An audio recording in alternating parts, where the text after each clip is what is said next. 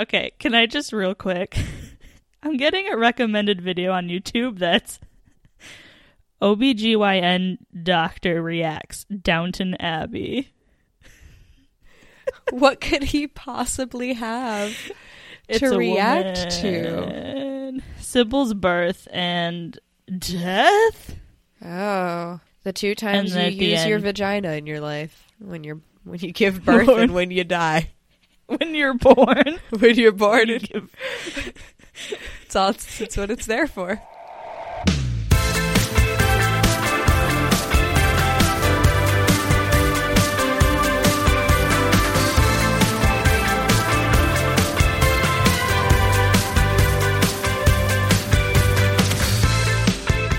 So when I was doing my research, I was watching this Cathay Pacific video, and they have this, like, they called it an inflatable cot for babies. And it's just like, it's just like an egg that you put your baby in. Like a raft. Let me see if I can find it.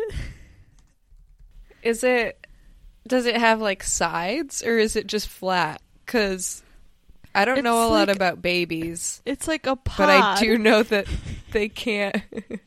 Okay. If you go to this video at 3:50. Oh, it's animated too. Take a look at this little turd that you put your child in so they don't drown. It's a weird thing to keep your baby in. But then, like, what do you do with it? Well, I mean, I assume don't understand how your baby gets inside or how you get your baby out. And how the baby's supposed to pull the red tab to inflate it.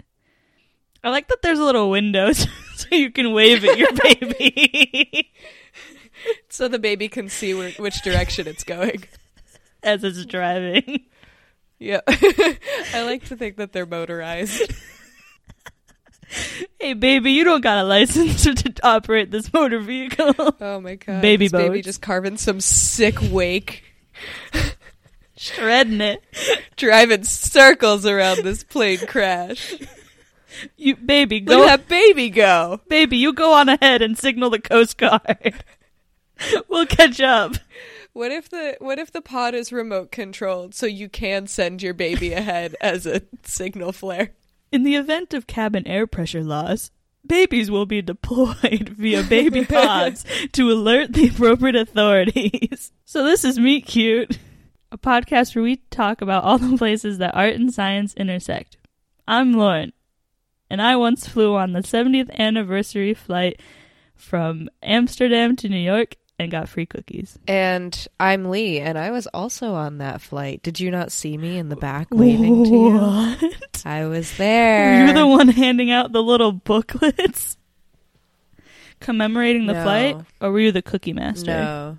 I was the cookie master. Oh, I knew it. You were whipping them up in the back. The whole thing. Yeah. They cook them on the plane. Did you know that? That's a fun fact. That's why it smells so good. It's a fun fact about airplane food. They cook it right there in their little kitchen. Can you imagine in-flight hibachi? You catch the shrimp. And the plane does a nosedive. Oh my God, zero gravity hibachi would be so cool. You would probably die, right? I don't know. Maybe not. Why would you die? Because, there's a stovetop. And if you flew into the stovetop in zero gravity... I mean, yes, you would die. The hot hibachi grill. Next thing you know, the hibachi chef is trying to fling you into someone's mouth. Yeah. Catch the shrimp. Do you want to go first this week? Yeah, I can go first. I am feeling flirty and fresh and free. Airline safety videos, or pre-flight safety videos, as they're known in the biz, were originally approved by the FAA, the Federal Aviation Administration, in 1984. They were like, yeah, you can do movies, I guess. That's fine. They were displayed alongside of or in lieu of a live demonstration, which was usually done by a flight attendant up until that point. They were usually made for the specific model of airplane that they were being displayed on, which seems obvious, but I think bears mentioning, because the alternative would probably be generic in-flight videos produced by the FAA or the equivalent in whichever country the plane is registered. But because they're model specific, they're privately produced by the airline, which is kind of integral in creating the pre-flight safety videos that we have today. So they were pretty straightforward. They just had the basic information that they were required to have by the FAA up until in 2008. Delta released a pre-flight safety video with no bells and whistles, pretty straightforward. But the presenter, Delta flight attendant Catherine Lee, which is interesting because they weren't hiring actors at this point. This was just members of their staff who were already trained in how to, you know, deliver these speeches and in all of this safety equipment and stuff. So she did this little finger wag in front of the camera while telling passengers that smoking is not allowed on any Delta flight. And it went viral. Like, people started referring to her as Deltalina because of her resemblance to Angelina Jolie. And because I think I did read that, yeah. Yeah. And they didn't know her name, obviously. She was just the presenter in this particular in-flight safety video. And the video received 300,000 views in 1 month on YouTube, which are pretty paltry numbers now. But in 2008, that was viral, you know? And I couldn't find anywhere whether it was Delta that posted the video to YouTube or if it was someone else who saw it on the flight and was like, oh, I have to get a hold of this and people have to see this because it's funny for whatever reason. But either way, it got the attention of the industry and people were like, hey, wait a second, you know, we can use social media to our advantage with these videos. So ever since, there's been something of an arms race between airlines, everybody trying to produce wilder and more attention-grabbing safety videos to increase brand awareness, also to try and appeal to a younger crowd. As we know, millennials are killing every industry. It's only a matter of time before they come for air travel. So memes, other pop culture references, celebrity cameos, special effects, costumes, singing, etc., all employed to try and boost the profile of these videos and hopefully, by extension, the airline itself, right? It makes sense. You know, if you're Delta Airlines, your video goes viral, next time people are buying a flight somewhere, Delta Airlines will be in their brain. It's marketing 101, you know, that's basic advertising. So, my favorite headline that I came across was from CNN, a CNN article released in 2009, with the headline, "Nudity Cartoons Grab Air Travelers' Attention." And that, I mean, the article was referencing a video released by Air New Zealand that shows flight crew members in nothing but body paint. And like, it's not graphic or explicit in any way. Like, you don't see anybody's business, but it's a weird choice and it's memorable. Yeah. And it holds your attention. Yeah, definitely. Because you're like, especially the first time you watch it, you're like, right. Are they really doing this? Are they really exposing themselves? Yeah. Yeah. Yeah. As far as the effectiveness of these videos as safety demonstrations goes, eye-catching videos might actually be better than the alternative. I can only find one study cited, conducted at the University of New South Wales in Australia. Participants were quizzed on safety protocol after watching 3 different pre-flight safety videos. One of them had a celebrity, one had humor, just generally humor, and one was just the information, just cut and dry. And the retention level was right around half for both the video containing humor and the video containing a celebrity, but it was closer to a third for the drier option, which makes sense, right? Like, we like to be entertained and we're exposed to so much media on a regular basis that it does have to compete for our attention. So making air safety videos more compelling to passengers isn't necessarily a bad thing.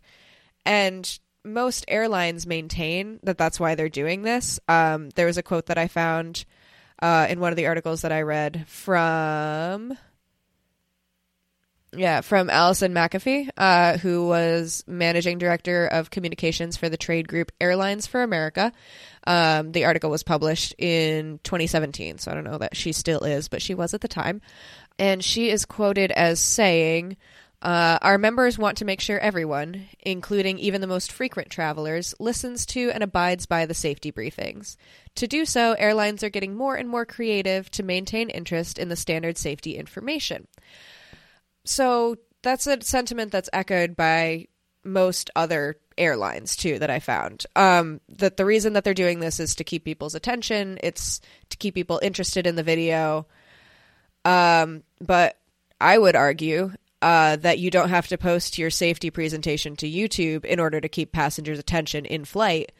So, of course, the goal is also advertising. The goal is to go viral as well, you know? Mm-hmm. So that study that you found? Yes. Did they say how long after they quizzed the people? It was pretty soon after that they gave those results, and then they said that they quizzed them again 2 hours later on the same information, essentially. And it dropped pretty much by 4% across the board. So it wasn't, long term, it wasn't that one was better than the other. They were about the same, you know. It didn't say... I didn't look too much into it, but I didn't see on like a sample size or anything like that to see like how accurate it was. You know, and I'm curious too how you measure something like that, because as someone that has flown more than maybe twice, you kind of know what they're saying in safety videos. Yes. Yeah. So really, like, if I were to design an experiment, it'd probably be people that are first-time flyers that have never watched a safety video before. Right. Showing them, you know, it's different groups, different videos. And then the real, like, if they were really going for, is the information sticking, you would want to test their... You would want to test their memory of the information under circumstances where they would need to use that memory. Right. So, like, in the event of an emergency is when you really want them to have remembered that safety video, if safety is your goal. If the retention of that for the purpose of safety is your goal, then that's what you would want to do. But in terms of just, like, do they remember it when they leave? That to me seems more like... Is it a viral video? Is it a good video? Right, yeah. I thought it was interesting, too. And, I mean, I might just not have come across it. I might, you know, it was something that I kind of looked for, but I didn't look too, you know, I didn't go too deep trying to find it. I didn't see if the FAA did any kind of testing into this, into the effectiveness of... the, you know, like into the emergency preparedness of flight passengers, or if any private airline has done any studies on that. This was just a university study, you know, so right. I think too that like with a large enough sample size, it's not going to matter if people have been on a plane before, or if somebody, you know, rides a plane all the time for business, because I think that you'll kind of, though, you know, those people are outliers, and like. But with a smaller sample size, it's not, you know, that's when it does actually really matter. Mm-hmm. Yeah, I mean, I don't know how this whole set of safety procedures was developed, but it hasn't changed too dramatically, at least in our lifetime, and at least since, you know, they're have been pre-flight safety videos. I mean, I can't attest to the information that was given prior, but it seems like it's pretty much stayed consistent. It's gotten more detailed. To vape on planes. I know. Back in the good old days. No vaping. None at all. Can't rip it anymore. Ugh. Whatever. The only ripping you can do is the cord on your life vest. And what even is the point of being alive, you know? Did you notice any common themes within pre-flight safety videos? Yeah, they pretty much all told you where the exits were, and that you should put your mask on before someone else's, and what would happen in the event of an emergency, how to inflate your life vest, how to safely exit the aircraft. I mean, in terms of design. Yeah, I mean, a lot are animated, but that's been true pretty much since the inception. In the 80s, it made sense because animation was relatively cheap. Which I feel I do like have a question also. Yeah. They didn't have seat back screens in the 80s. No. So how did they show the safety videos? 1984 was when it started to be common for screens to be on planes in like a general sense. They weren't like individual seat back ones.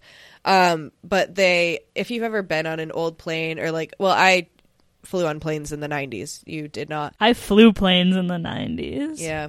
I was a baby pilot. Wow.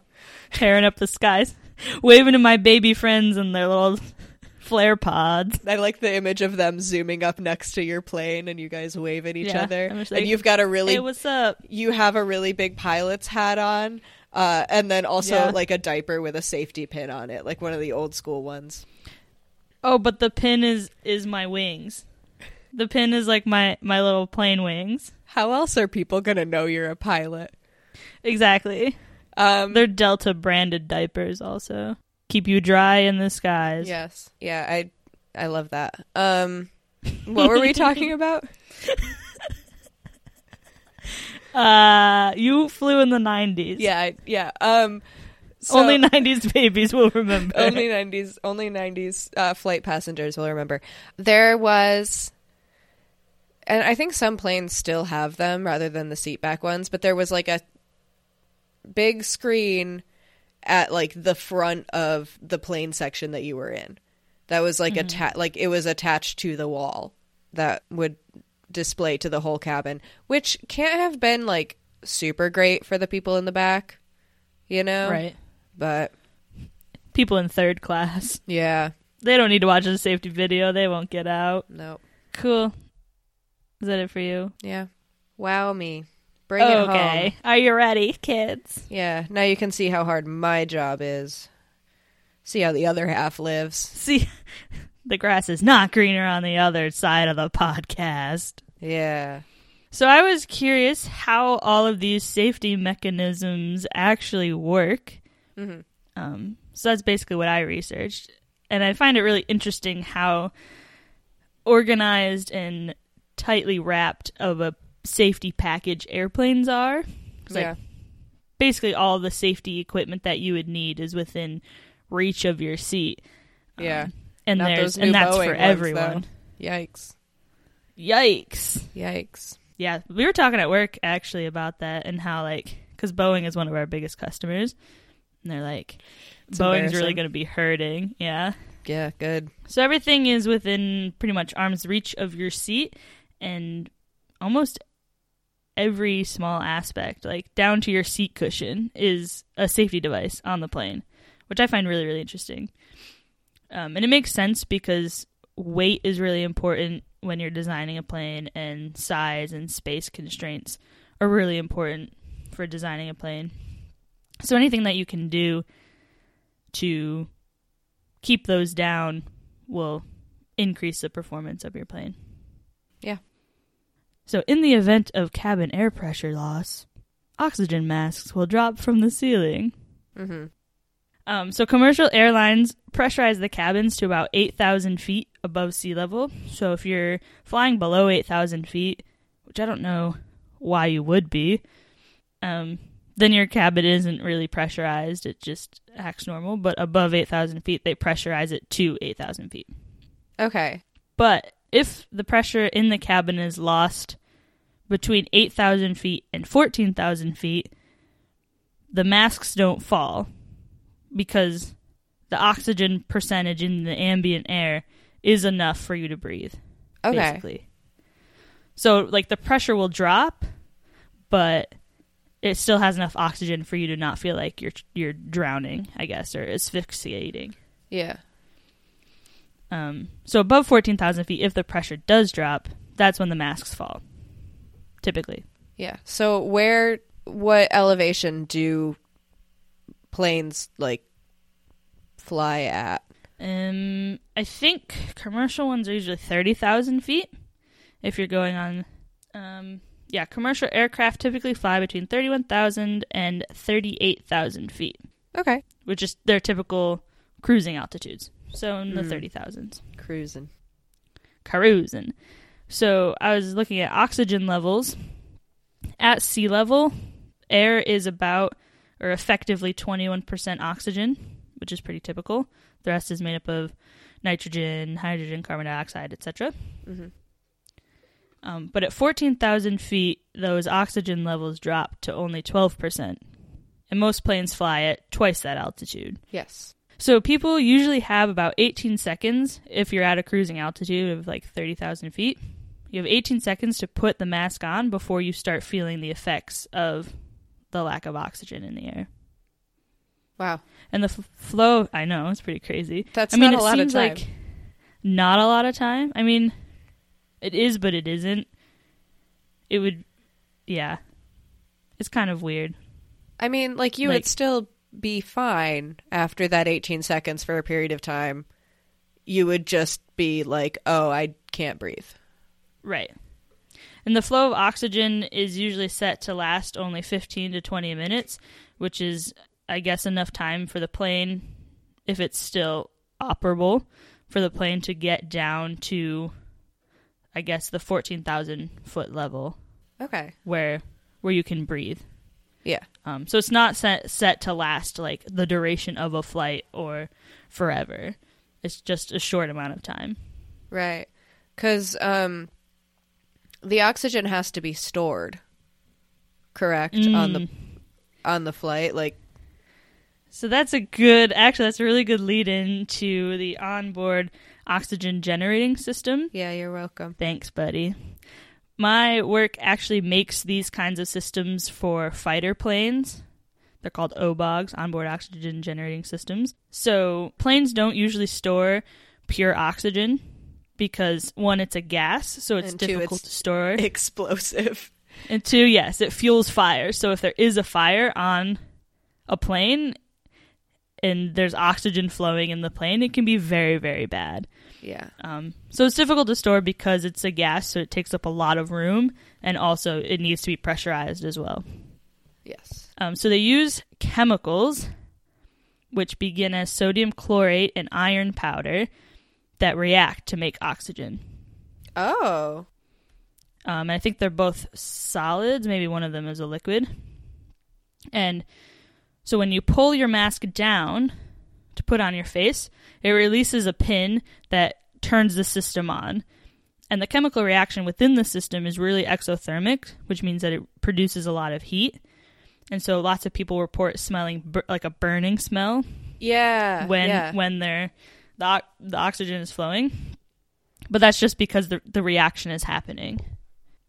Another interesting thing I learned, so I couldn't find much information on the mechanism of how the masks actually drop. Yeah. But I did learn that the masks won't drop if there's a fire on board. Oh. Which makes sense because you don't want to release more oxygen into the cabin. Yeah. So I guess if you have a fire on your plane and the pressure drops, then I don't really know what you're supposed to do, but so that's all I had on air pressure and masks. Yes. That was probably the most interesting part of it for me because it's like, I don't know, I think it's kind of cool that instead of carrying oxygen, they create oxygen. Right. Yeah. How interested are you in emergency exits?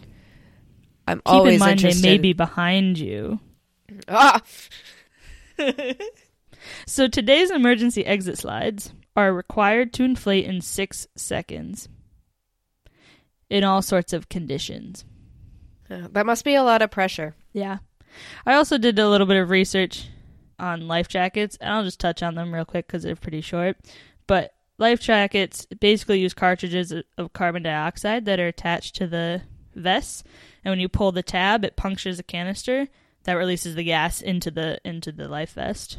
Oh, okay. To inflate and that's it. why they don't always fill up all the way, and you sometimes have to manually. Yep, that you blow into them.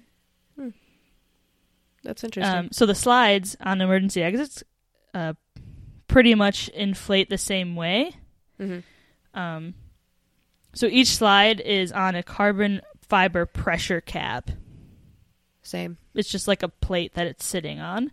And when when flight attendants close the doors and arm them, that's what they're doing, is they're arming that pressure cap and arming the slide safety mechanism. Because you can open the doors normally when you're getting on and off the plane without releasing the slide, of course, right? Mm-hmm. So when the doors are armed, it engages that safety mechanism to release the slide. Okay. And opening the door when it's armed pulls out the folded up slide and releases the gases and inflates the slide. So when flight attendants do their cross-check after landing, it's to ensure that the door is unarmed before they open it to prevent accidentally opening the slide. Yeah, and they're, I assume, a one-time use thing. Yeah, I'm pretty sure. Yeah, it makes sense. So the slides inflate similar to the life vests, that they have a carbon dioxide or nitrogen canister that's opened up and punctured. But these canisters only supply a third of the gas needed to inflate the slides. The rest is from the ambient air. And I'm going to read a quote that is from the Smithsonian Air and Space Museum, an article that I found from them.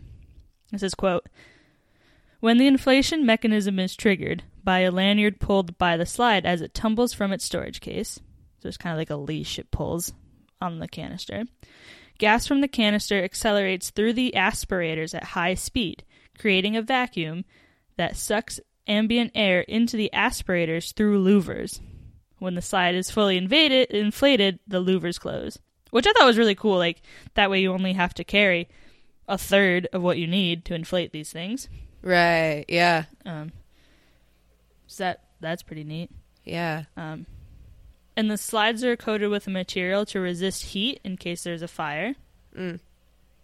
And they're designed to flex under a variety of weights.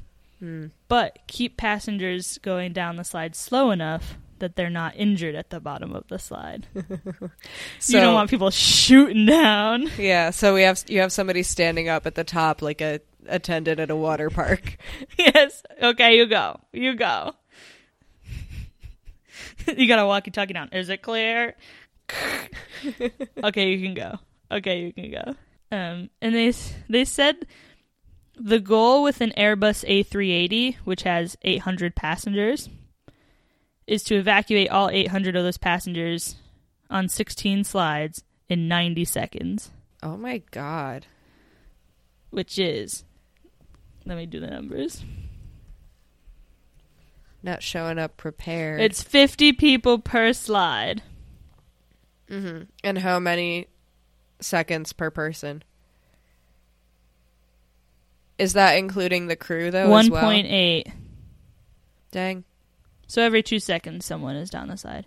And yeah, I bet the crew is probably a small portion of 800. Yeah. Maybe 10, 20. God, 800 people is a lot to put on a plane, I feel like. A lot to put on a plane. That's what I was thinking, too. That's a lot of people. There's, like, probably 900 people that I work with. That's a lot of people. Yeah. Where do you put them all? In seats. Wow. And overhead storage bins. Mm-hmm. And toddler flare pods. Yep. Baby flare pods. They just ride on the back of the plane, like when people get married and they tie the cans to the back of a car. That's twine. What they do with the babies. Yep. With the babers. With the babers. I also learned that Goodrich, which you usually think of as a tire manufacturer, they have developed a canister that's the size of a soda can to inflate the slides that uses a chemical reaction similar to oxygen masks to work. That would be an embarrassing mix-up to make, I think, or a very fun prank to play on your coworker. What? You put soda in?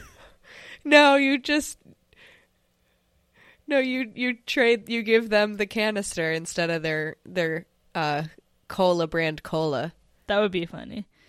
This is basically all the information that the safety videos won't tell you. Ooh. I can't believe you won't get drag them. Yeah, dragging them. This is also kind of unrelated, but I didn't read the whole article, but I was curious as to why Boeing names their planes 737, 747, blah, blah, blah. Like, I understand that the 707 was the first plane that they made, and the 717 is the second. Like, it's different iterations of the planes. Yeah. But I didn't know why they used sevens. And apparently, let me find the information. So they have different numbers to denote different types of planes. So, like, military planes, Boeing military planes are 3s and 4s, and passenger planes are under the nomenclature of 7. Any particular reason, or just that's how they decided to do it? I just didn't read the article super well. Okay, that's another good energy to bring to the podcast, I think. There is, I just didn't do my research. Let me read it. Okay, here, I'll sit here and entertain everyone while you do. Please. What's a story that's Tell in the public domain? Tell a good joke. I'm going to look up a story that's in the public domain.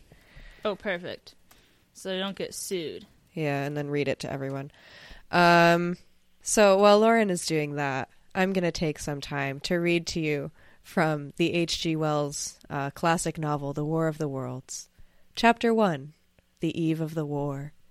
No one would have believed in the last years of the 19th century that this world was being watched keenly and closely by intelligences greater than man's and yet as mortal as his own.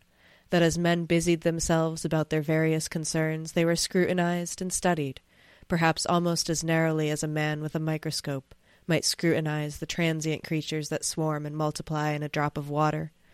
With infinite complacency, men went to and fro over this globe about their little affairs, serene in their assurance of empire over matter.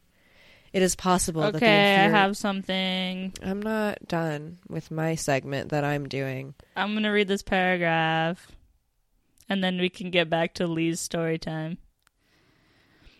After World War II, Boeing was a military plane company. William Allen, Boeing president at the time, decided that the company needed to expand back into commercial airplanes and pursue the new fields of missiles and spacecraft. To support this diversification strategy, the engineering department divided the model numbers into blocks of 100 for each of the new product areas. 300s and 400s continued to represent aircraft. 500s would be used on turbine engines, 600s for rockets and missiles, and 700s were set aside for jet transport aircraft. It is possible that the infusorio under the microscope do the same. No one gave a thought to the older worlds of space as sources of human danger, or thought of them only to dismiss the idea of life upon them as impossible or improbable. It is curious to recall some of the mental habits of those departed days. At most, terrestrial men fancied there might be other men upon Mars, perhaps inferior to themselves and yet ready to welcome a missionary enterprise. Yet across the gulf of space, minds that are to our minds as ours to are those of beasts that perish, intellects vast and cool and unsympathetic regarded this earth with envious eyes, and slowly and surely drew their plans against us. And early in the 20th century came the great disillusionment. I have more information.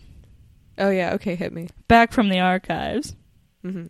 So basically, Boeing developed this plane that they nicknamed the Dash 80. And it was a jet-powered tanker that would be able to keep pace with the B-52 during in-flight refueling. Which is really cool, which is basically like what my company is known for, is air-to-air refueling, which is really crazy. That's wild, yeah. They refuel like small, B-52 fighter jets, whatever, from big tanker planes. And there's this new cool technology like the hose and the drogue that connect in the air and send fuel. That's So anyway, absurd. it's pretty crazy. to Anyway, me. Yeah, you're right. Back to the War of the Worlds. The planet Mars, I scarcely need to remind the reader. that wasn't my new information. Oh, I'm sorry. I have more. Okay. And then I'll be done. Okay. Since both of the offspring of the Dash 80 would be jet transports, the model number system called for a number in the 700s to identify the two new planes. The marketing department decided that Model 700 did not have a good ring to it for the company's first commercial jet, so they decided to skip ahead to Model 707 because that iteration seemed a bit catchier. It makes it seem like they workshopped it a little bit more. You know what I mean? Yes. Like if I'm making a plane for somebody to like entrust their life to, it's kind of a nice thing to be like, oh no, we've done this before. We've done this 7 times. This is our 7th try. Yes, this is 707, not 700. Yeah. Mm-hmm. The Boeing 707. We've done this before. Trust us. We've done this before. Welcome aboard. We've done this before. The planet Mars, I scarcely need remind the reader, revolves about the sun at a mean distance of 140 million miles, and the light and heat it receives from the sun is barely half of that received by this world. It must be, if the nebular hypothesis has any truth, older than our world, and long before this Earth ceased to be molten. Life upon its surface must have begun its course. We'd like to thank She's a Spy for our music. You can check them out on Spotify. They're a very, very good band from Binghamton, New York. We love them, and I think they're coming out with new music soon, so definitely check them out. Of an animated existence. You can find us online at meetcutest.com, and you can follow us on Twitter at meetcutest. No writer up to the end and if you've had a good time with us this week, this is our 4th episode. We've been doing it for a month. Or indeed at really all cool. beyond its earthly level. You can subscribe to us on iTunes. Nor was it generally understood that since Mars is older than our Earth, with scarcely a quarter of the superficial area and remoter from the sun, it necessarily follows that it is not only more distant from time's beginning, but nearer its end. We'll be right just back next week. Thanks for listening.